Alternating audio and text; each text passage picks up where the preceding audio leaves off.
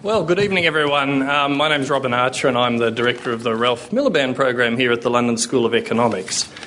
The election and the left. What can we say? Well, a lot of very important issues were at stake in the election, and I think partly because of that and because society in Britain is still very polarised about the outcome, at least for a large number of people, there's a sense of sort of stunned silence in the wake of it. But we thought it would be a good idea to start the process of discussing what happened and what it means by bringing together a panel of eminent people who are coming from different angles to this question. Now, it's a bit invidious because people have different hats on, but the general idea is we have a psephologist, an election specialist, a leading commentator, and a leading activist.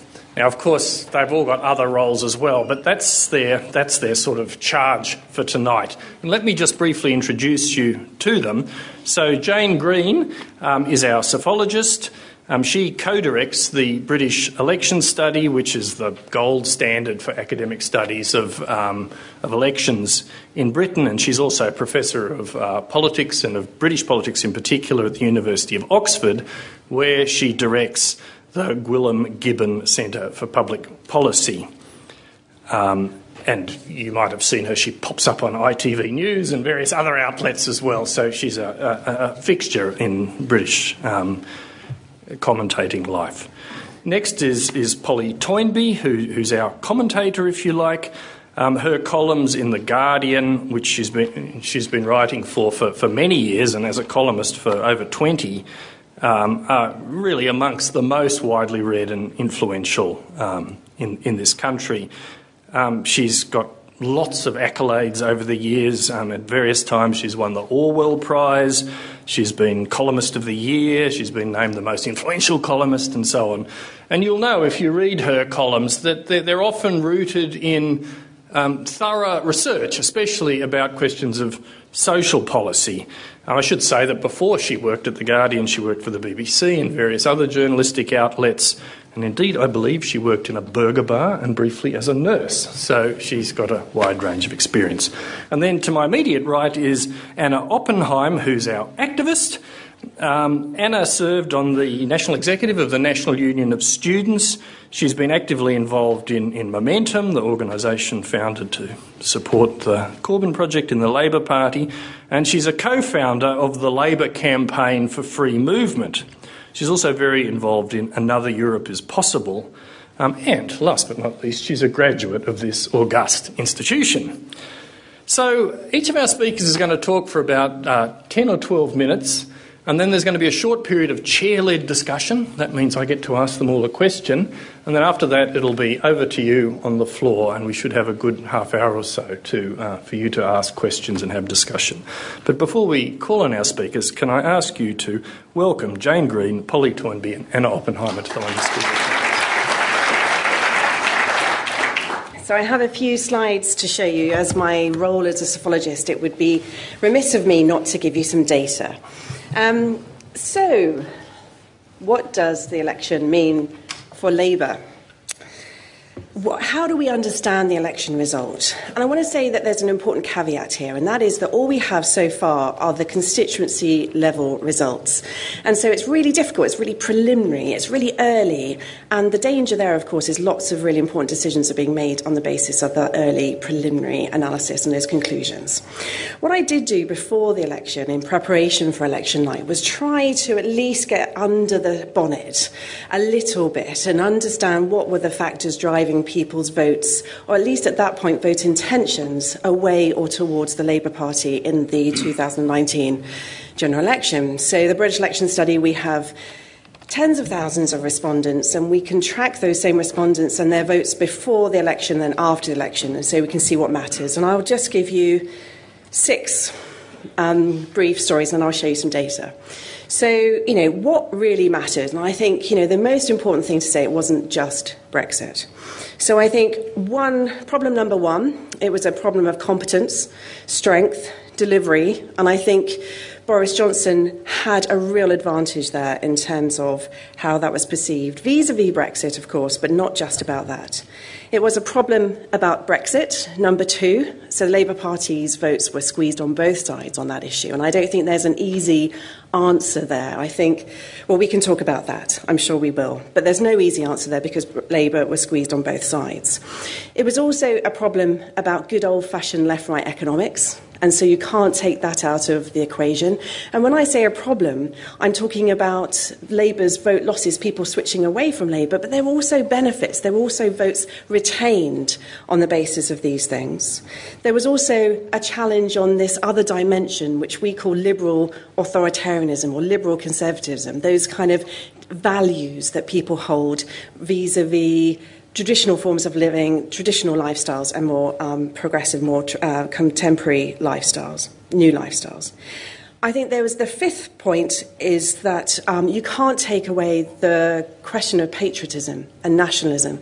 And I thought it was really symbolic with this kind of, we're looking ahead to Friday, and Big Ben is not going to bong. And, we can laugh at this, but I thought it was really symbolic for lots and lots of reasons, actually, about Parliament and institutions and pride in our country and so on, what that conveys. And I thought was especially symbolic and interesting that money is instead going to help for heroes, that those people that support Brexit also really care about the nation and about patriotism and about Britishness on other ways. It's not, those values aren't all epitomised in what they think about the EU.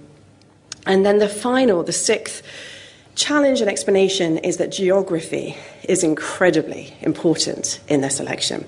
So we have to think about why it is that Labour's vote share was equivalent to the vote share achieved in 2005, and yet the seat share was so much lower. And so there's a very important story about Brexit there. So I said that Brexit wasn't everything and that we had seat-level data on which to base these kinds of conclusions, and I'll just show you some changes in Labour's share of vote by constituency type. So this is the national average in Britain. So these are Labour's losses, a national average of 8% change in share. Seats with the strongest Leave vote, and these are just seats that we selected which were based on those estimates of the Leave vote in constituencies. These are groups that we used on election night for our analysis. And you see there that Labour's vote share was down most in seats with the strongest Leave vote. But Labour's vote share was down also in seats with the strongest Remain vote. And so it's not, you can't just say this was a story about Leave and Remain, although you can, of course, say that there was an important element to it that was about Leave and Remain. So let's kind of dig in a little bit more and see where Labour's vote share was suffering. And what we can do, what I did here is I looked at all of the different kinds of constituency types that we were analysing on election night and looked at where Labour's vote share was down the most and where Labour's vote share was down the least. And these are some of the sort of worst and the better types of constituency. I hope you can see here, but I'll just read them out for you in case you can't. So what we have is Labour's largest vote share losses in terms of change of share in strongly Leave Labour-held seats, Labour seats where there was a large UKIP vote in 2015. So that's very similar. These are very similar kinds of seats. In the North East, one of Labour's heartlands. And, of course, the North East is one of the earliest regions where we have results, and so you get that picture very, very early in the night. The least healthy populations. So this is, not a great result for the Labour Party in terms of the kinds of seats where Labour would be wanting to most focus some of its public policy efforts. And populations, those areas of the country, those constituencies, were the largest proportions of people that have no educational qualifications. And so that's also a very, very stark story in terms of Labour's vote losses on the night. Now, in many of those places, Labour was very far ahead, and so we're just looking at the change in share there. But nevertheless, this is where Labour was least successful in terms of that change on election night. So where did Labour fare less badly? Seats that were strongly Remain Labour seats. So those seats where the Labour Party held the seat and there was a strong Remain vote. Seats where there were the largest numbers of students. Liberal Democrat target seats. And that's where Labour did least badly. And so perhaps you'll start to think, OK, there's maybe an issue there about the divided nature of the Remain vote, and I'll come on to that in a second. And the largest numbers of young people and seats that the Conservative gained from the Liberal Democrats in 2015. So again, there's a challenge there for the divided nature of the Remain vote. And this is a very substantial change in, if you just take those as proxies for where Labour's demographic is in terms of its vote support. And these are just constituency level results. These aren't about individuals. But nevertheless, they give an important story. And so, what happened? How can we explain this? What occurred? Now, that's the topic of a massive talk, and I'm not going to have a chance to go into as much detail as perhaps I'd wish I could if I had the luxury of loads and loads of time. But we've got other people we really want to hear from more. So, a few thoughts so far. And again, I want to caveat that with this is so far, and there's lots of analysis we need with individual data. And our data will be released in the coming weeks or the coming months, and that will really help us to drill down. So these are some of my best guesses and some of the things we already know. And so I think, one of the most important lessons of this particular election was that the Leave vote united. And so what we saw there was the Conservative Party making gains in Labour's heartlands, but making gains only where the Leave vote was very, very high in the referendum in 2016. So the kind of pattern of gains, you could really see the really clear story was that the seats they were picking up were those seats where the Leave vote was highest. And what we imagine, what would be consistent with that, would be Labour Leave voters moving to the Conservatives. And we have to look at the data and we'll see to what degree that was true. But that would certainly be a supposition based on this particular election result. And we would also assume that the Conservatives did a better job of retaining their Leave voters, many of those voters going towards the Brexit Party in 2019 in the European Parliament elections. And so lots of switching going on, but not potentially in this election with people going back to the Conservatives and maybe moving to the Conservatives in Leave, amongst Leave voters. But I think also, and this was certainly true in terms of results, was that the Remain vote was very divided. And this would be consistent with lots of switching amongst the Remain side. And we said this before the election. We said we thought there's lots of volatility in the electorate, but if we were going to see volatility in this particular election, we expected it to be within Leave and Remain voters. So it would be consistent with a story where Conservatives were... some Conservative Remainers were moving to the Liberal Democrats, maybe Liberal Democrat Remain voters moving to Labour, maybe Labour voters moving to the Liberal Democrats, and of course much more within Remain competition in Scotland, making that all the more difficult for Labour there. And so that's just, again, this is a supposition. This is a best guess based on kind of my reading of the data before the election. But I would imagine that this is what is probably going on in terms of that Remain vote being highly divided in the election. So, of course, this is a very substantial challenge electorally and would be one of the main changes that happened after 2017. Obviously, one of the things that you scratch your head about in terms of the 2019 election is why was it so different to 2017 when Jeremy Corbyn made so many advances during the campaign? We can certainly talk about why that was. But one of the explanations there is the small but nevertheless significant recovery of the Liberal Democrats, and also very, very different campaign. So, those are thoughts so far. I also want to say that geography in this election is hugely important. And what do I mean by that? Well, there's a very inefficient now relationship between Labour and the Liberal Democrats' relationship of votes to seats. And within our electoral system, that's really, really damaging for parties that have an inefficient spread of their vote.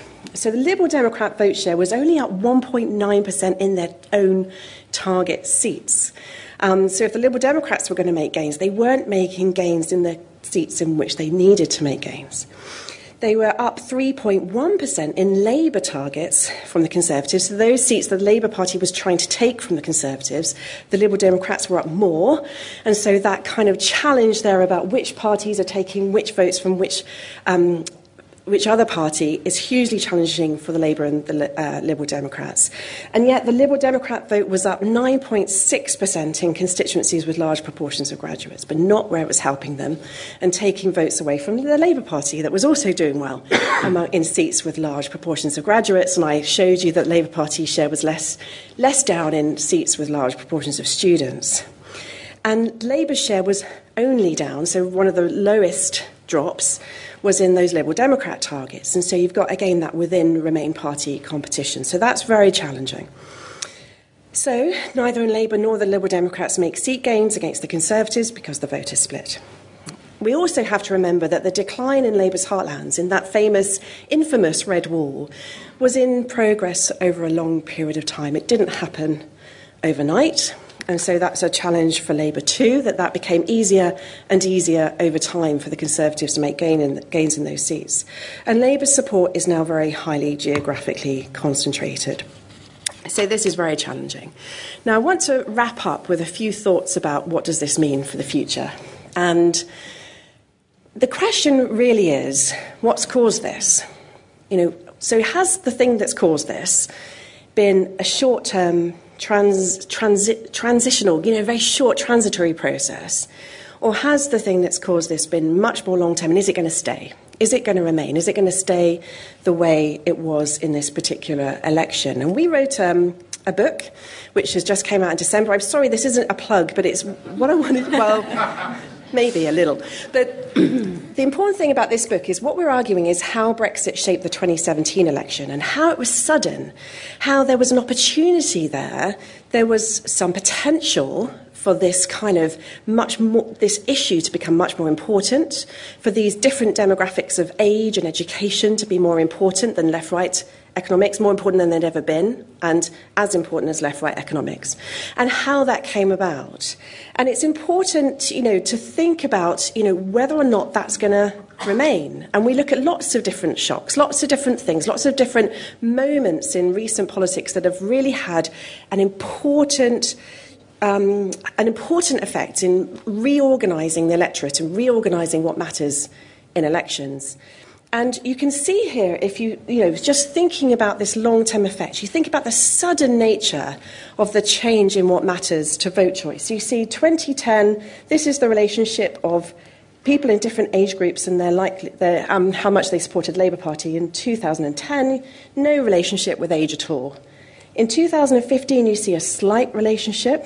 You see a relationship starting to form.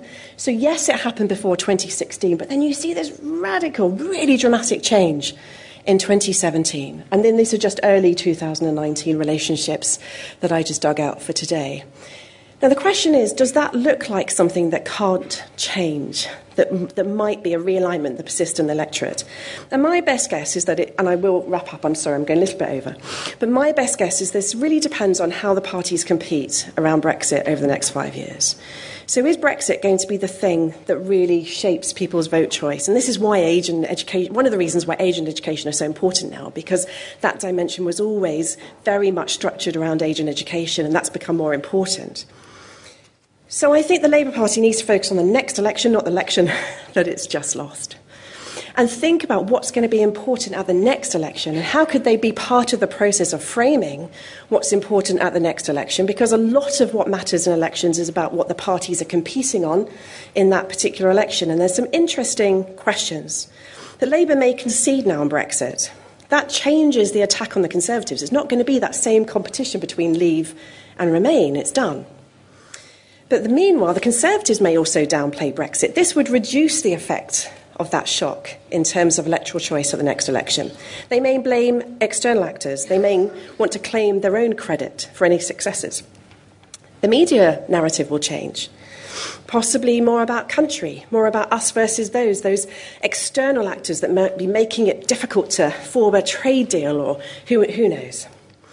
So I think the Brexit shock may weaken but not disappear in electoral relevance. And I think that's a really important question for what Labour does next in terms of its competition.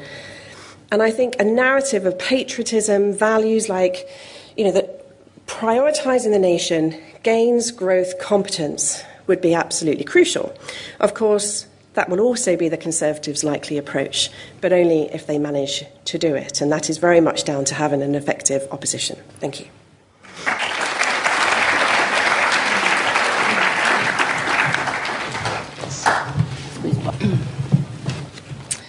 Well, that was fascinating. Actually, I could have listened to lots more of it because, and we always wait for the British election study with eagerness for every single fact you produce because it is so authoritative and based on such a very large sample. Question for Labour, question for the left. wherever you are, do you really and sincerely and absolutely want to win next time?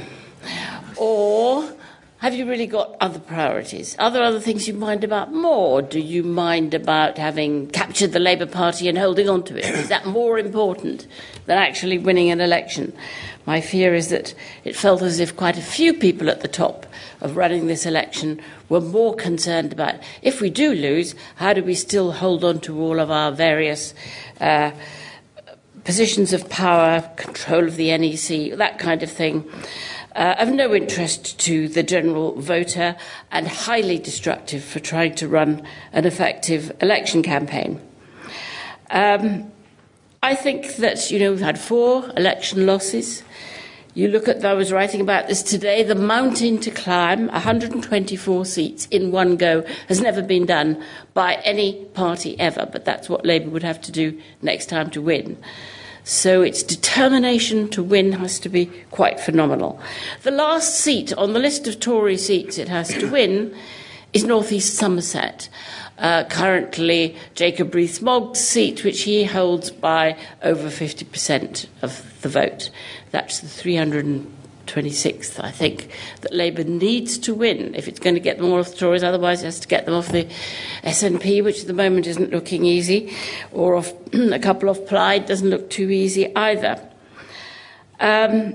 So it's about discipline. I think it's about reflection at this moment. We've got plenty of time to reflect. Won't be a new leader until the 4th of April, and I hope that new leader will take plenty of time before having to absolutely set policies and things that are set in cement for the next 4 years. I think my strongest feeling about Labour's failure is not just losing the election, but its failure to fight the referendum with total vigour and absolute concentration. If Labour had been 100% in fighting fit form and determined unequivocally to win for Remain, Brexit would never have happened, and we wouldn't be in the dire state we're in now. It would have been in Labour's strong interest for Brexit not to have happened. Look how much harm Brexit has done to the party. Talking to people at the very top of Labour as the referendum approached, I begged them to get out their campaign. They said, no, we've got to fight hard for the May elections first. And then we'll start thinking about it. Well, the referendum was in June. And the May elections was, again, all about securing bases within the party, much more than it was about the massive, life-changing confrontation or conflict that the country was in at the time. Manifesto, yes, and almost everything in it was absolutely delightful. I liked it a lot. I praised it at the time. I was busy praising Labour at the time because of whatever criticisms I have of Labour, I have no doubt in my mind that if Labour were in power now, the country would be in a much better state than having Boris Johnson and his extremely weak and alarming-looking cabinet. So that's not the issue. The problem with the manifesto, as everybody has said, is that, while each dish on the menu looked scrumptious, voters balked at being asked to eat the whole thing, all the way eat their way through the whole menu, and that was really the mistake. It simply lacked all economic credibility. And by the end, by the time you bunged in last minute 58 billion, which was much more than the Labour was planning to spend on the NHS, on trying to buy the waspy women, who it turned out mostly weren't bought. Awful lot of them higher earners, people like Theresa May, who stood to gain 22,000 from that. It was a kind of reckless, panicky last-minute gesture that immediately sent the public could immediately tell that it was a panicky moment. As indeed, suddenly, where did free Wi-Fi come from? I was talking to a shadow cabinet minister just about to go on to Newsnight, and as he was just stepping onto the studio floor, producer said, "Oh, by the way, we will be asking you about free Wi-Fi." What? He said, what? Your party's just going to give everybody free Wi-Fi and going to nationalise the whole thing. "Oh, right," he said, and went out there and did the best he could, which was not brilliant. But things like that just must never be allowed to happen. Again, message discipline, back to the old days of pager discipline, if you can remember what, some of you too young to know what a pager was. But it was how the pre-97 Labour Party imposed utter discipline on its party with great effectiveness. Unity. Split parties, a disaster. Labour is profoundly and deeply split. As we can see between the other four, now three candidates of the Rebecca Long Bailey side, the Unite Len McCluskey side, who run the whole of the top cadre of the Labour Party, and the others. I would like to see all factions within the Labour Party disbanded as organisations. I don't want to see progress there, because it gives a reason why Momentum feels it has to defend itself and hit back the other side. Momentum does wonderful things in lots of ways out of the country, but within the party, I don't want to see these particular factions. Fat chance, I fear, but at least they may become much less important. Because there is a moment which, if you do elect a unifying figure, and I'm a supporter of Keir Starmer, there is a moment when things sort of calm down and people do come together. And I think there is a possibility that we will see a much more united party if that actually happens. I think if Rebecca Long Bailey wins, goodness knows, I think the party will fall apart in a very serious way. And much as I thought they were wrong, the MPs, to try and remove Corbyn in 2016, partly because they hadn't got the votes and it was a mad, suicidal gesture, the split between large numbers of MPs and some in the party membership would become irrecoverable, I think. And the sight of Len McCluskey and John Lansman getting behind Rebecca Long Bailey, who I'm sure in herself is fine, but by their backers we do know them, I fear for what it means for Labour. I think there are a whole lot of NEC elections are coming up. We shall see whether people will actually vote for people for their own qualities and not for the slate that they're on, either a right or a left slate. I would love to see the Labour Party, whoever wins, back proportional representation.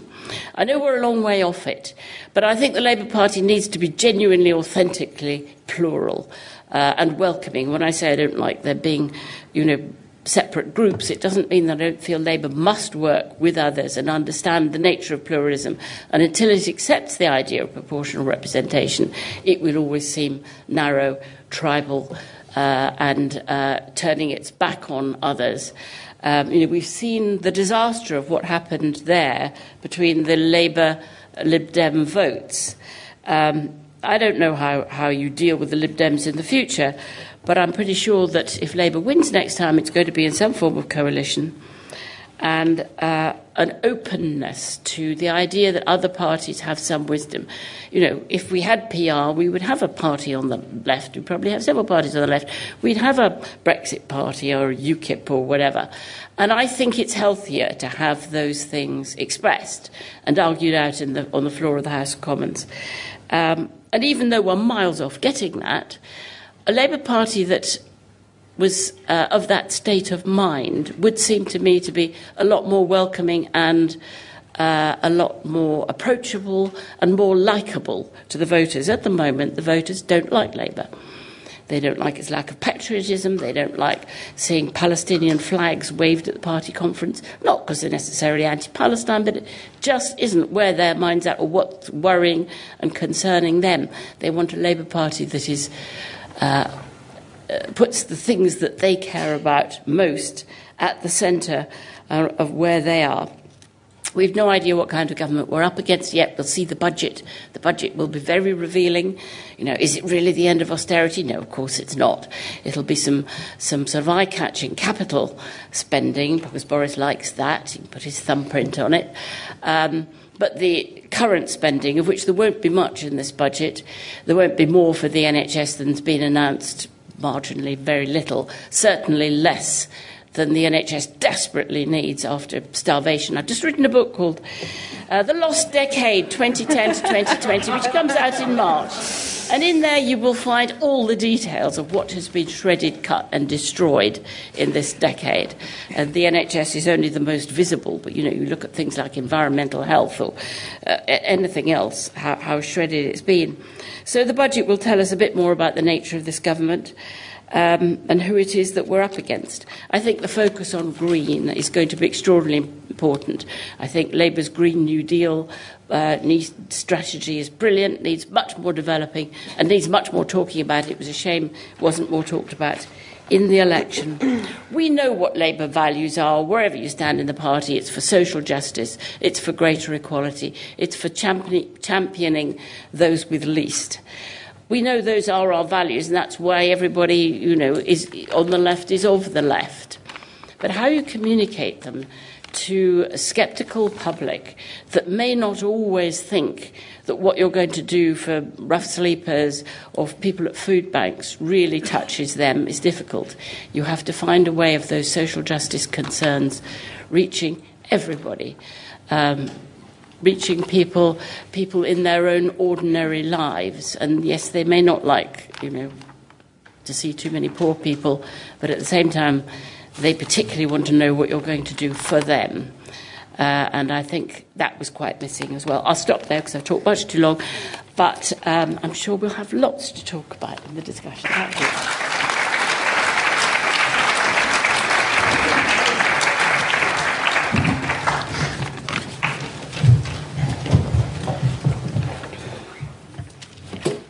Thank you very much.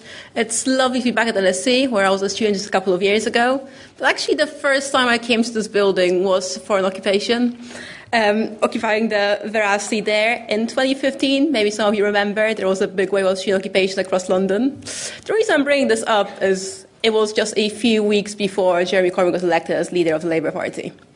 And something a lot of people, I think, overlook is how much the Corbyn movement was built on extra-parliamentary movements, whether that was the student movement, the anti-austerity movement, refugees welcome rallies. Corbyn was always the guy, the slightly awkward backbench MP who turned up to every demo and every protest. And we could just count on him. That's why a lot of people who were either Labour members already or not yet find it very easy to trust him. He was our guy. And for a number of years after Corbyn's election, it very much felt like everything was possible, especially after 2017, when Theresa May lost her majority. It felt like we're on the brink of winning power. And all of that collapsed. December 13, we woke up with all of our dreams brutally crushed. And there were no easy answers. A lot of people woke up looking for easy answers. All of them were basically wrong. A lot of people, on the Labour left including, were saying that we lost because we were too pro-Remain. As we've seen, the data doesn't really show this. We lost voters to both the Tories but also more pro-Remain parties. At the time before we backed the second referendum, Labour was also polling even below 20%. So that doesn't quite stack up. Other people said that we lost because we were too left-wing. Well, we also lost in 2010, 2015, when we weren't that left-wing. And in 2017, we came close to power with the same leader. So that also did not give the easy answers we wanted. I'm going to talk at the end about why I think we lost. But what I want to talk about is more of an inside story of what is happening within Labour and what I think is going to happen to the Corbyn project. The leadership election is maybe too close to call, but there is a very clear favourite. A clear favourite is Keir Starmer, someone who I personally quite like. I've met him. I think he's great. My friend described him as someone who looks like Tony Blair, has the politics of Ed Miliband, and promises to be as radical as Corbyn. A unifying figure, if you like. But I think what that shows is that the direction that the party will take will very much depend on the members and what happens within Labour. And what happens within Labour? Well, the Labour left clearly is facing many questions about whether it can survive and in what form. And first I'll talk about the bad things, the things that ultimately make us weaker. The Corbyn movement was, for a long time, about an individual. Now I think we started to mature just before the election, finding our identity as a movement beyond the leadership. But it was very personalised. It did not help in 2016, the splits within the POP, the so-called coup radicalized a lot of the people who joined to support Corbyn. We were an extremely divided party. We were divided to the extent that any criticism was very often, on the grassroots or on a higher level, silenced. Not just criticism from a kind of moderate wing, but also criticism from the left. For those of us who were not happy about the way Labour is handling anti-Semitism, for example, its approach to Brexit, to things like immigration, it was very hard to have an honest discussion within the party. It also made it harder to talk about policies outside of it, where our main message was Jeremy Corbyn. The second thing that happened is, in 2015, when Corbyn was elected, a lot of the message we got from the media is that now we're becoming a party of protest, not a party of power. But actually, we became pretty bad at protest. All the movements that led Corbyn to his leadership, the anti-austerity movement, the migrant rights movement, and so on, have sort of died out. I saw that very much in the student movement, when the same kind of people who in 2013-14 would join activist groups, support cleaner strikes, join occupations. In 2015-16, joined local labour clubs and got involved in Labour students' faction fights. On a bigger level, trade unions have not seen a revival. Membership, liberal strikes remain on an all-time low. And that was a problem, because at a time where it seems like we're very close to power, like an election can be called at any time, it makes sense for a lot of people to focus on electoralism. But in a situation where you see we're facing at least 5 years of a right-wing Tory government, we might have to rediscover those skills that we seem to have lost. And now I want to talk for a little bit more positively about the things that give me hope. And one of these things, a major one, is the climate movement.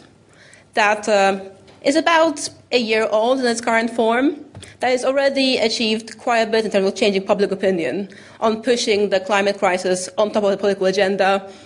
In many countries, green parties improving their results. It is also a movement that's internationalist, that's progressive, that talks about organizing across borders, that often talks about migrants' rights. It's also a movement that teaches a whole new generation of young people skills from lobbying MPs to writing newspaper articles, running digital campaigns, to blocking roads when that's necessary. So that's one thing that's giving me hope. The other thing is there was a whole kind of vibrant culture that was created emerging from the Corbyn movement, but also slightly outside of it. We have TWT, an annual festival, The World Transformed, an annual festival attracting thousands of people, where we see front-bench Labour MPs sharing platforms with disability activists who might have never spoken on a national event before, where ideas are discussed, people can debate, and can come up with plans and strategies. We've seen a range of left media. We've seen the rise of Novara, the rise of the like New Socialist, on the softer left, the Social Review, run by young people, that's organized not just around their preferred candidates and leaders, but around policies. They argue, they discuss, and these platforms have to find ways of reaching out not just to a Labour audience, but more broadly.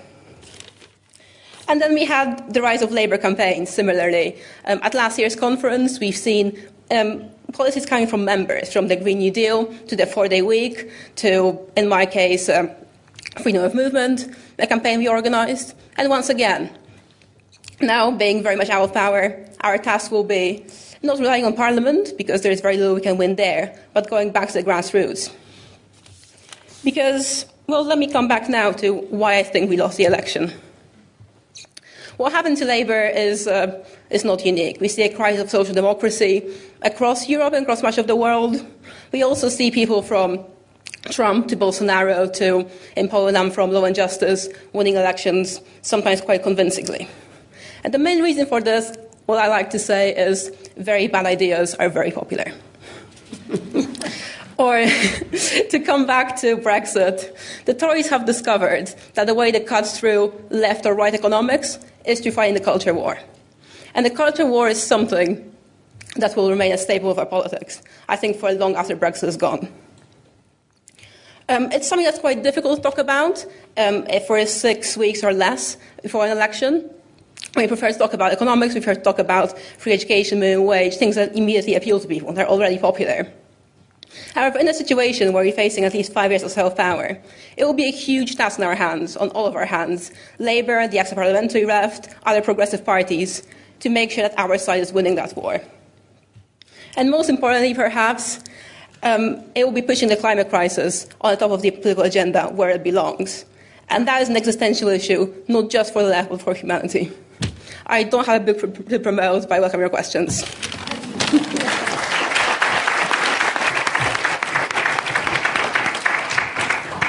Well, listen, thank you all very, very much. I'm just going to start, as I said, asking a question to each of our panellists. So I'm going to start with Professor Green.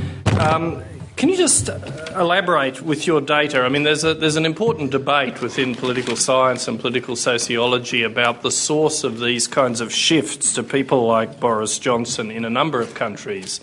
And it's often framed as a conflict between whether social conservatism and cultural values are important, something that Anna just referred to, or whether it's really ultimately about economic interests, sort of left behind people and so on.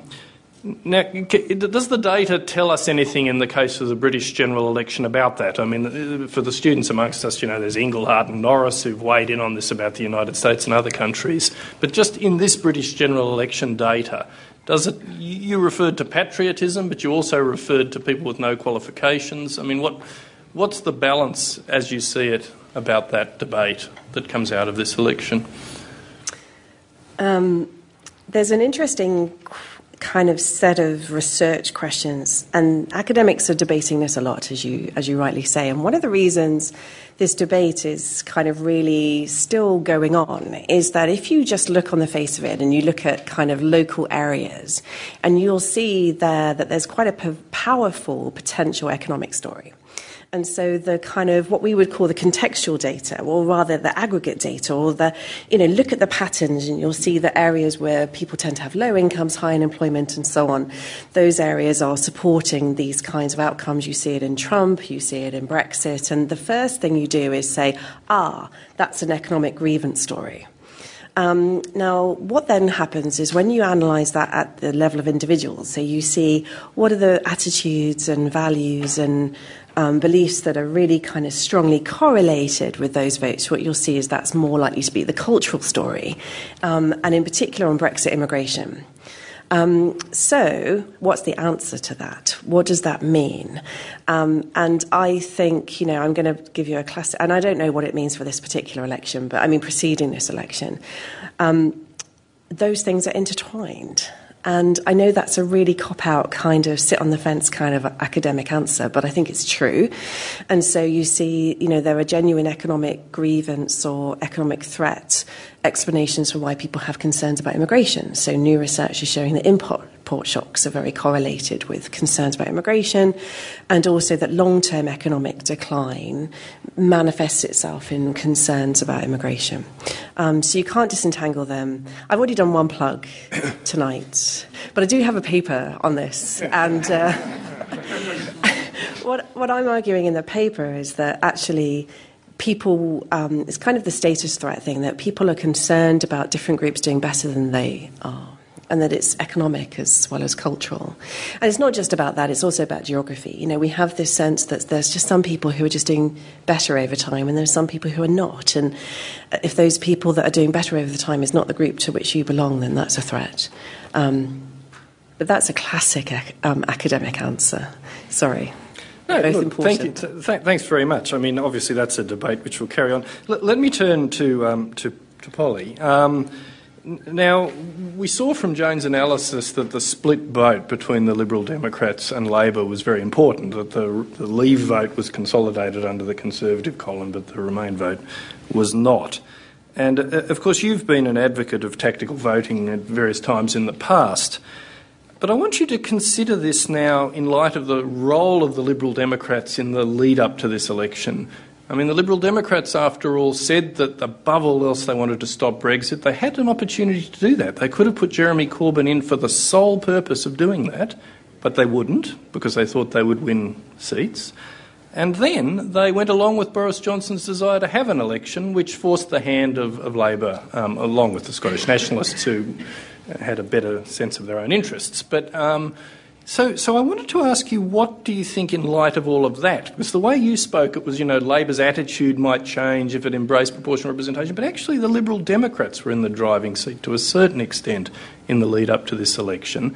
So how should one view tactical voting after this experience? Well, they had a potentially very strong hand, the Liberal Democrats, and I think everybody expected them to do better. I don't know if you did.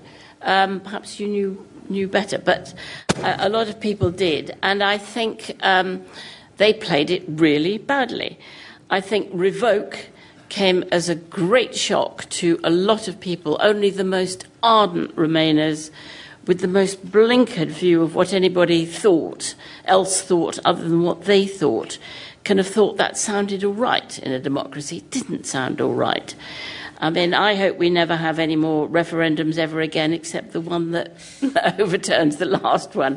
But I think you have, if you've had a referendum going one way, you have to put it back to the people again, ill-judged though it was in the first place. I think that calling the election was insane, but they suddenly thought they could steal a march on Labour, steal whatever. I think that centering it around their leader, plastering her face all over the bus and everything, it just being about her, turned out to be a mistake because she wasn't very experienced and she wasn't very good. I think the savagery of her assault on Labour was ill-judged. The determination that under no circumstances would she ever work with Labour made no sense, and she's saying, I'm going to be Prime Minister, made no sense. It was all pretty bad. I mean, she had a problem in the sense that most of the seats Lib Dems need to win most of the votes they need to win are from the Conservatives on the whole, and so they needed to make sure that the Conservatives couldn't say vote for the Lib Dem means a vote for Corbyn. It was a great problem for the Lib Dems that Labour had such an extremist proposition, or extremist is perhaps wrong, I mean, it's an unappealing overall proposition, that Corbyn was intensely disliked, the most disliked leader, and for a very, very long time. And so she had difficulties, but I do think she played it very badly. I mean, what would be best for Labour is the Lib Dems simply vanished. I don't know if that's true or not. I don't think they're going to. They have a habit of clinging on. If they did vanish, would it mean that a whole lot of their voters would go to the Tories and make it harder for Labour or easier? I don't know. Perhaps you know. Do you know what effect it would have? So again, it's really hard in this particular election, but it's always hard because it's about votes, but it's also about seats. So if we think about the Liberal Democrat collapse in 2015, that benefited the Tories, even though it might have been Labour gaining the votes. And it's about where those key constituencies are, where the Lib Dems are competing with the Tories, but it might be the transition of votes to the Labour Party that's tipping the balance. It's very, very hard. But I think, a Liberal Democrat recovery does not necessarily mean bad news for Labour unless the geographical picture is where they're both competing in the same places. Great. Well, listen, Anna, I mean, there's so many things one could ask about your comments, which were really interesting. What I think I'll ask you about is how Labor should now position itself with respect to Brexit, because after all, you're very involved in that particular argument. I mean, now, we know, and Jane's made it clear here, that there's multiple things that fed the election result, but we also know from opinion polling in the lead-up to it that the population has become more and more intensely polarised in those months around this very issue, to such an extent that it's sometimes trumped their other loyalties. So, given that sort of intense cleavage that's emerged around this issue, what should Labor now do about this issue, given that it's become a fact in a certain sense? What would your instinct be? I think in this election, Brexit was still fundamentally an abstract idea. That's definitely something I saw on the doorstep, that when people were asked why they really want Brexit, it was not about the more money to the NHS that were promised in 2016. It was much more about sovereignty. It was about national identity, occasionally about immigration. was very much a question of identity. It is a question as abstract as, people celebrating wanting to celebrate with a Big Ben bong and wanting their 50p coins. But now that Brexit will be happening, and it will be happening kind of step by step over the years, it will be becoming more clear what it means in practice. It will be job losses, most likely. It will be negotiations about trade deals, a trade deal with Donald Trump that's likely to be very unpopular. Even the immigration aspect will become less abstract while it becomes about stories of individual European citizens not being able to stay here anymore. And I think these are the elements that Labour could be really highlighting that it is the Tories' fault, but also highlighting the solutions, not just immediately stopping it, but putting forward a vision. Because fundamentally, I think we should start setting out our vision now. Our 2024 vision, and of attacking the Tories on these aspects, on immigration, on trade deals, on workers' rights we're likely to lose, should also fit in with a kind of positive vision for the future. Because it's very likely that Brexit will not be a dividing line in 5 years. But we can start setting up our own dividing lines and start doing it now. Okay, thank you all very much. Yes, thank you all very much. So look, now we've got about 30 minutes for questions and discussion from the floor. I'm just going to start by taking individuals, but I suspect there are a number of people who want to ask questions. So concise questions might be good, and I'll direct them as I see appropriate. So, and also, could you wait for the microphone and say who you are and where you're from for our podcast audience, the woman at the back. Hello, can you hear me? Yes. My name is Josephine Haravel, and I'm a student at the Workers' Institute. And my teacher is Aravindan Balakrishnan, who is at present a political prisoner in England. I'd just like to say that I feel outraged that none of the speakers even mentioned the fact that Jeremy Corbyn was besieged by a smear campaign which was, state-backed and Israeli-backed. I feel absolutely disgusted that nobody could say this. I just want to say, why is nobody talking about these things? My friend has been, the victim of the worst political character assassination you can possibly believe. So I know what Jeremy has gone through. All right. know. Thank you very much. As I said at the beginning, I do want concise questions because otherwise people don't get to have a go. It was reasonably concise, and I'm grateful for your bringing it to a conclusion.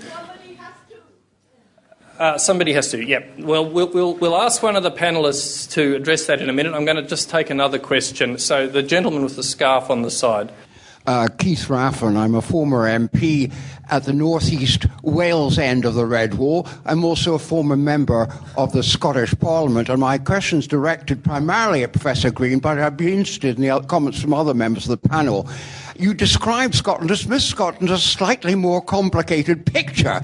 Don't you think you're being too Anglo-centric? I mean, if Labour is to revive, it's got to win back Scotland, where it's in terminal decline, but the SNP is an easy target.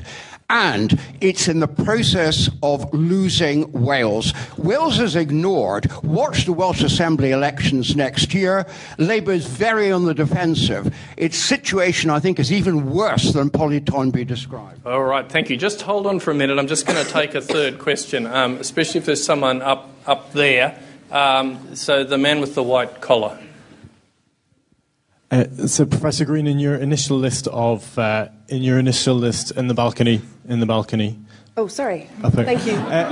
In your initial list of 5 things or whatever, the one that you spent least time on was something like progressive family situations or something like that, alternative situations or something like that. Can you just say a little bit more about that, please?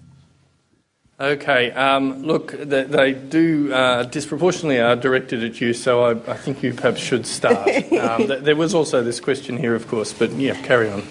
So I'm sorry for being very English-centric. So, one of the interesting things that's going on here is that, we used to think about politics as being primarily about left-right, and that was how we understood politics. And what we're talking about here is that you've got a left-right dimension. It's still very important. But you've got these other dimensions. And when I say Scotland is slightly more complicated, because it takes a long time to go into. And but, after the independence referendum in Scotland, what we saw was Scottish voters who had been loyal to the Labour Party, Labour voters in Scotland, for the very first time for many people, switching to the SNP because of Scottish independence. But then, so you have this hugely important cross-cutting cleavage in Scotland, which is doing a lot of the work there, is the thing that's shifting, it's moving, it's softening people's loyalties. It's those ingrained party ID that would have been Labour, Labour, always Labour, now being about independence, now switching people over to the SNP. Now, you have the same thing amongst Labour Leave voters now. Absolutely ingrained to the Labour Party for many, many years, but then there's this other cross-cutting dimension, which is Brexit, which is, of course, now making those people far softer, more likely to leave, and arguably, once you've left, you become habitually less likely to stick with your party. And so in Scotland, you have independence, you also have the Brexit dimension. Those two things are intersecting, because if you want to be independent, do you want to be independent but within the UK, or independent but in the EU? And then you've also got, of course, left-right politics and everything else. And so that's what I mean by Scotland's more complicated. And Wales is fascinating, important. Thank you for raising it. And it's just not possible to go into all these details. But the Labour Party's been in decline in Wales for many years. This is part of the long-term story. And it's part of the challenge that how much of this really is about long-term trends, making people just more likely to shift when something big happens that switches their basis of their vote choice. So I have to say those things two together.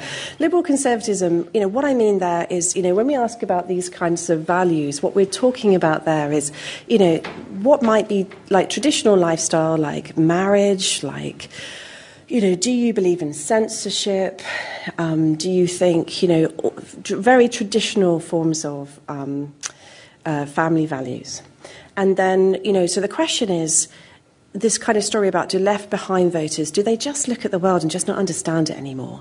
Is that about cosmopolitanism? Is that about immigration, about diversity?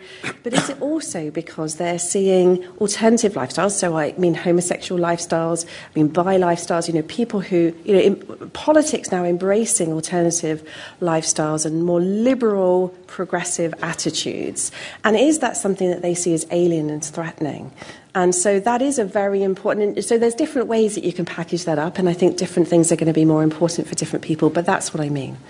And that so I used to make the joke, and I'll move on to the other panelists who I'm sure, we really want to hear from, but I used to make the joke that to Liberal Democrats, that why did they do so badly in previous elections in 2017? It was like, well, I always thought Jeremy Corbyn was brilliant Lib Dem.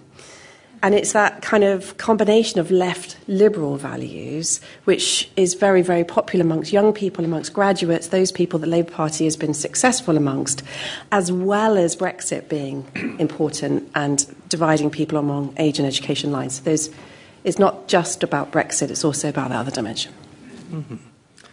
Can I just direct this question about Scottish nationalism to you? Because is there a sense in which, Anna, that the north of England voters have become English nationalists, and that Brexit is to them what the SNP's demands is in Scotland? And what would that mean if it were true? So I would agree with that. They're obviously very different nationalisms, but fundamentally it is a bit of a similar picture where the dividing line stopped being about economics, where a lot of people will vote for kind of nation first. That is the kind of problem we're seeing definitely in Scotland. That is a problem we've seen with the Brexit vote as well. And how we solve that, once again, there's no easy answers, because I don't think nationalism is something that can be faked. I don't think that by doing a little bit of it will take votes from people who are offering a lot of it. If anything, it can only fuel the flames of the other side. It will be a long-term project, getting back Scotland, definitely. Focusing on economic policy, focusing on class, not nation, I would say. And in the longer term, I also think kind of proportional representation is something we really need in this country to make sure that we can have a Labour government regardless, that kind of national parties don't have disproportionate influence over what Manifesto looks like. I think I'm a little more optimistic about where we might be with Scotland next time. Having talked to some of the Scottish Labour candidates who lost in Scotland, some of them are quite optimistic that this is by no means the end of the story. I mean, the SNP is doing very badly on its social policies, on its education and its health. In 5 years' time, that's going to look worse. Very often, Nicola Sturgeon talking incessantly about independence has been a cover for running a pretty ropey government, and it will have been going a jolly long time by then. I think Labour absolutely has to be unionist. I don't think you want any wobbling on that. I think it absolutely has to be. If you are, if you're a radical, but you actually are an internationalist by nature and you don't believe that separatism is the answer to political problems, Labour is the place for you. And I think there's a chance for that to make reasonable headway. I mean, it's surprising that even now there isn't a majority for independence, where you might think this would be the maximum time. Boris Johnson just been elected. Scots didn't choose Brexit. This should be the really riding high moment, and they're still not over the line. And I think it'll have, whatever happens in terms of how going on, asking for a referendum, not getting one, maybe running some kind of illegal one. They're not there. She won't do it until they are. And I think Labour's got a good chance of winning back quite a few seats and getting back its presence in Scotland. Am I wrong? Tell me. Perhaps we should take another round of questions, but bear that in mind. So we've got a woman here with a colourful scarf. If you just wait for the microphone. Hello, my name is Yvonne Esterhazy, and I'm actually a German economic journalist. I have a question for Polly and maybe one for Anna. It's about the Red Wall constituencies, because Boris Johnson himself said that, these votes were just lent to him and he will have to deliver at some point. Obviously, with Brexit reality kicking in, these areas might feel the economic pain far stronger than other areas of the UK, and the big manufacturing companies might actually eventually pull out. So no matter how much money he might pour into these places in terms of infrastructure spending, the people will feel the pain. So is that a hope for Labour, possibly, in the long term? It's a dismal hope, isn't it? I mean, you can't hope that Nissan leaves Sunderland. You just can't. But if it does, and if it loses all of its chain of supply chain of lots and lots of jobs, and culturally, car manufacturing has been a success story. We can talk about the sort of detailed economic problems of it, but if that goes, that would be a mighty disaster for the North East, and I think for the government too. And they will do all they can to prop it up, I'm sure, in any way they can. But, if the supply chain isn't there, if it isn't possible for them to do just-in-time deliveries across the channel, it will go. And it may be not immediately, it's just that new models won't be built there. I think, it has been a long time coming. As you said, the Red Wall has been crumbling brick by brick for quite a while. There were an awful lot of MPs in those places who saw it happening, losing their majorities, getting smaller and smaller, and those who survived, on very thin majorities. I think you have to believe that a lot of that is re-winnable. Part of it is taking away the negatives. I mean, Anna's quite right to say you can't imitate nationalism.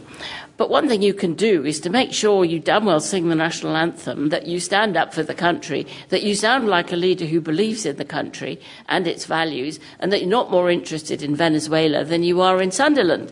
I mean, that's a good start, just to take some of the negatives away. And I think that, any reasonable leader will do that, because it's sort of in the instincts of most leaders to stand up for their country and look as if they do and feel as if they do. I mean, patriotism is fine. It's in all of us. We all love our country. We love its history, its countryside. We love the things we know about it, different Ones of us will love different things about it. Its very familiarity, having been through its school system, having experienced everything that we know about it. It is family, very differently perceived by different people, but nevertheless very strong within us. It is not beyond the wit of the Labour Party, which it certainly did in the past, whether under Harold Wilson or whether under Tony Blair, to convey a sense that you actually love your country. That's just step one. So I'm not too worried about that, I think. May I ask Anna quickly? Very quickly, though, just super quickly. If you don't feel that the Labour Party should focus more on the new economy as well, obviously unemployment rates are very, very low in this country, but still there's economic grievance. We've got 0-hour contracts here, lots of people in the gig economy who have unsecured jobs. You haven't even mentioned that? Okay. Yeah, I think I also want to briefly come back to the Red Wall question, because the Red Wall is something we suddenly started talking about as if it was always a staple of politics. But the first time I ever heard that term was a few days, I think, before the election. And these are very different, very diverse seats, in terms of size, urban, rural, where there's safe seats or not. What is true is that we lost older voters and we lost socially conservative voters. And I think that kind of makes more sense, the kind of geographic divide.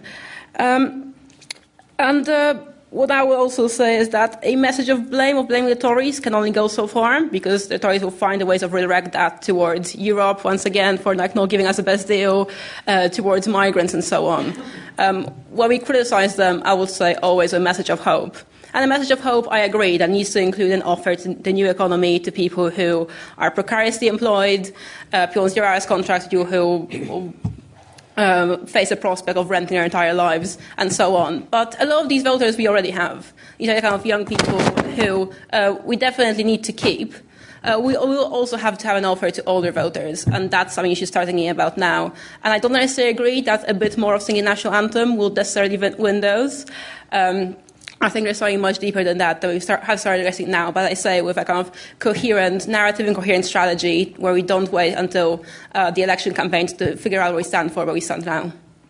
Okay, now I want to take 2 or 3 questions if possible. So this gentleman with the glasses at the back's been waiting for some time.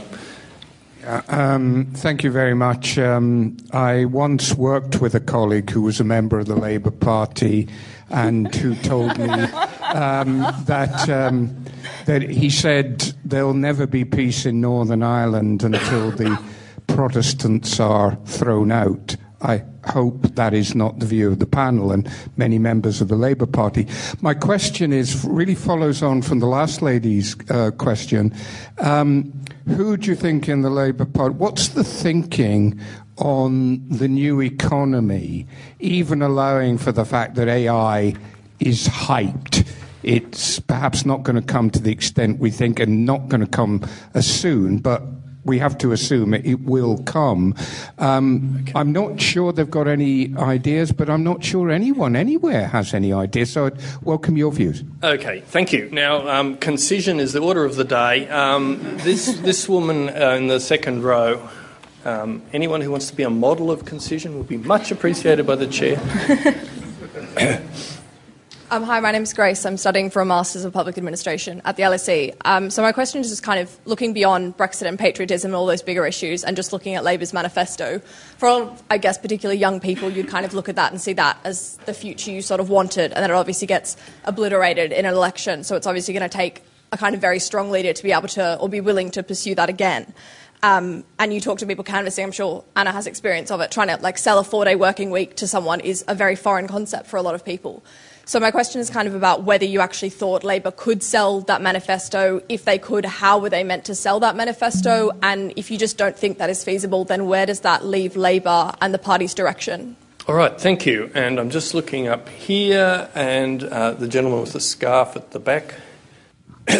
Hi there, my name's Luke. I'll ask 2 lightning questions, if that's okay. One, is it not the case that for as long as identity and nationalism dominates British politics, that Labour will lose? And it really needs other issues to dominate, the NHS, the economy, all of those things where Labour is strong. And secondly, to Polly, is there not a danger in delegitimising a third of party members? Because as you see from tonight's discussion, the Corbyn movement is not just Len McCluskey and Unite. There's also another element to the Corbyn project, and even if it was, that's still the second biggest trade union in the country, so that's still a part of the Labour movement. Now, look, I'm just going to direct these questions to different people, otherwise we'll be here for a long time. So, Anna, could you just address the point about selling the manifesto that this person raised? Yeah, I think it's a very important point, a very major one. The problem with the manifesto wasn't particularly that it was bad. I think there are all policies there that are good, that I can see definitely in 5 years will be very appealing as well. Things like nationalised broadband, giving everyone access to the internet. I can see that definitely being adopted by other left parties across Europe and the world as well. Things like the 4-day week, there's actually plenty of evidence that it will improve quality of life. But what we have done is we put them in the manifesto very late in the day with a coherent strategy about how we talk about them. Well, now we face 5 years when we can talk about them, and we have to prove that they're economically credible, they're deliverable, show exactly where the money is coming from, but also set out a story about, where they fit our vision for the country, a country that's not looking to the past, like a lot of people have said Labour is, but like looks in the future, because these are exactly the kind of policies that we will need in the future, and a Green New Deal especially is something that should be front and center of our messaging. On the second question of identity and nationalism, I definitely agree that we should be influencing the debate as much as possible, making it about the NHS, making it about poverty, making it about class. A bit of populism, I don't mind. Talking more about the billionaires and the people on top, definitely. At the same time, as I said before, the culture war will not completely go away. The Tories will be using it to their advantage. And we need to find ways of fighting our own culture wars. And I'm fairly optimistic about the possibility of changing people's minds when we don't just, call people racist, but we say the reason why your life is not the way you want it to be is not because of immigrants, it's because of the Tories, those people who have all the money and power. This is very simplistic. I don't think there's a very kind of straightforward correlation between just neoliberalism and inequality and the belief in socially conservative ideas. But it can be part of our messaging. And I think these two things can be combined, a positive economic message with our positive social message. Okay. I'm just going to make one question per person just so that we can have more questions. Jane, I was actually going to direct your attention to that point about nationalism because in a sense it's sort of class versus identity. Is there something you can do to shed light on that, whether it would be in the interests of Labour to take a stance one way or the other? So I think, it's true that if the big issue is the NHS, then that's better for Labour. That's true. If the big issue is poverty, then that's potentially better for Labour. But it's not clear to me that that's kind of not a magic silver bullet. I mean, what you really want is a Labour Party, if you're going to form a government, that's actually good on lots of things. And I'm sorry for so almost kind of making a kind of really obvious point, but, you need, the Labour Party needs to be more competent on the economy. The Labour Party needs to be competent full stop. The Labour Party needs to be competent on lots of issues, addressing lots of... we have this kind of, almost this mentality that, you can win by just sort of segmenting and just going for different kinds of voters. Of course, parties win when they get majorities. And I know it's kind of almost too simple to say it, but it's, the appeal has to be broader than that. But nevertheless, I did make the argument in my talk, or say that, yes, if Brexit stops being the primary or one of the most important dimensions, then that at least moves the competition back onto traditional ground. You did argue that how the parties frame the debate in the future is going to be important to the outcome. And in a sense, this is about that, isn't it? It's about whether they try to increase the salience of certain issues with respect to others. And I think, what's really crucial here, I think, is delivery. It's, one of the things that Boris Johnson and the Conservatives, and really Boris Johnson, have really majored on is actually delivering on promises. Actually saying, look, we're going to leave the EU and I'm going to make sure it happens and I'm going to do anything. I'm going to kick people out of my party. I'm going to be absolutely ruthless. I'm going to jolly well deliver. And, I think that the degree to which that doesn't happen is the moment where the Labour Party is able to critique that, and to, that kind of blame game is then absolutely crucial. Because if Boris Johnson doesn't deliver on those promises, doesn't succeed in convincing people that this is a different kind of politics where actually it really does matter who you vote for and that things actually really will change, then I think that could be very devastating for the Conservative Party. Thanks. So, Polly, there was also a question about what you had said specifically about momentum and... Yeah, I think momentum has itself fragmented a great deal. Another Europe is possible. It's great. And it couldn't be more different to Len McCluskey batting on day after day on the television about how Brexit did it. It was all Keir Starmer's fault for going Remainy. And I think a lot of people in momentum, they're... fantastic campaigners all the way through the election. They were terrific, and the idea that they all are, Len McCluskey and John Lansman clones, just not true. They're much more like her than they are like them. And I think a lot of them were really affronted at being presented, this was a grassroots democratic movement, presented with a ballot paper that said, do you want Rebecca Long Bailey or not? No question of voting for anybody else. How could you give people a ballot paper like that and call yourself democratic? So I think that of its own accord, the great majority will want Labour to win, will fight for Labour to win, and all right, they may have slightly different emphasis on this and that and the other, but I don't see it as a fundamental problem. I don't see them as being like Militant. For one thing, Militant was very small but incredibly effective. I was in the Lambeth Labour Party during the Militant years. And they were all, that was a sort of party of Len McCluskey's and worse. Much more destructive. I think that the constructive elements of momentum, but I just would like them not to be a sectarian, separate within the Labour Party group of that kind with its own ballot papers any more than any other groups do. Okay, look, I'm going to try and squeeze in another round, but don't be offended if everyone doesn't get their question answered. So this gentleman with the glasses here in the fifth or so row, just wait for the microphone, just wave your hand around and yep.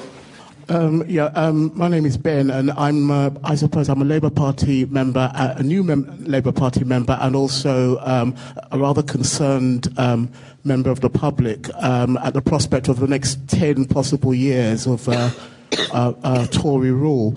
I think the elephant in the room, which hasn't really been sufficiently addressed by the panel, was Jeremy Corbyn himself. I don't think this man was perceived to be fit to be Prime Minister for very many reasons, which are too numerous to go into. And I think that looking forward, it's critical that the Labour Party makes a strategic decision in terms of its choice of the next leader. This person has to look prime ministerial. This person has to be a unifier. And this person also has to reach those parts of the country which Tony Blair managed to win in 1997 and 2 other subsequent elections. Okay, thanks. Now if we want to get questions in, we're going to have to be quick. This bloke's been waiting here. Just wait for the microphone just on the front row. Thank you very much. I'm Lee Martinane. I've been a Labour Party member for 5 years, and also, can I say, I'm really sorry that on the day after commemorating the Holocaust and the 75th anniversary of the liberation of Auschwitz, the very first question of this session was at best very, very crass, very, very insensitive. And can I, particularly after all my Jewish friends at the party have been through. Thank you to the panel for not giving that question one single moment of airtime. But to come on to a topic which I think has a phrase that I think has been a dirty word in the Labour Party actually over the past 5 years, and that is the centre ground. Where does the panel think the centre ground is today? We have talked about it in micro terms throughout this evening. You can go to a question that was posed about how does Labour kind of like reconcile the almost kind of like so-called culture war and things that is going on. Surely it's not that difficult. Okay, thank you. There's so many people who want to ask questions. I'm just going to take this man here at the front, but please be brief. Yep, I'm Antonino Uvira. I'm an alumnus of the LSE. It's really about the chap from the balcony. When the EHRC report comes out about the Labour Party and anti-Semitism, I know it's a statutory body, so you have to do what it says, but what effect will that have on the Labour Party and its image to the public? All right. Now, look, I'm going to direct them again, if you don't mind, because otherwise we won't get... I mean, Jane, do you mind addressing the point about the centre ground? Where is the centre ground? Because that's something that maybe you can shed some light on. It's a moving feast, I suppose, but, yeah. Yeah. So when Boris Johnson starts, talking about investing in public services, he's trying to move the Conservative Party towards the centre ground in left-right economic terms. And so, that makes that challenge, that makes that centre crowded, if you like, amongst voters that see that as a genuine shift and believe it. I think, what I'm talking about also is like multi-dimensionality in terms of where the centre is. So, are we just thinking about the centre in left-right economic terms? Are we thinking about the centre in these other dimensions? And in a sense, what the Labour Party was doing on Brexit was adopting a centre position, a sort of compromise, a position, that wasn't very strongly Leave, that wasn't very strongly Remain. So the centre ground is not just on one issue. The centre ground on left-right economics, I think, was broadly competed over in the election. And the other thing to say is the centre ground does shift. And so if there are very stringent austerity measures, then it's likely the public will move against that. And if there's a lot of investment and a lot of spending, then the public may also move against that. So we have to try to figure that out in the context of Brexit, which is going to be complicated. And one of the paradoxes is perhaps that the centre ground was shifted by Jeremy Corbyn in certain respects, but in other respects, namely Brexit, no great effort was made to do so. It's a bit invidious, but can I ask you to address the question about the leadership? I mean, because it wasn't really discussed. I mean, you can address Corbyn, or what does a leader need to do more generally?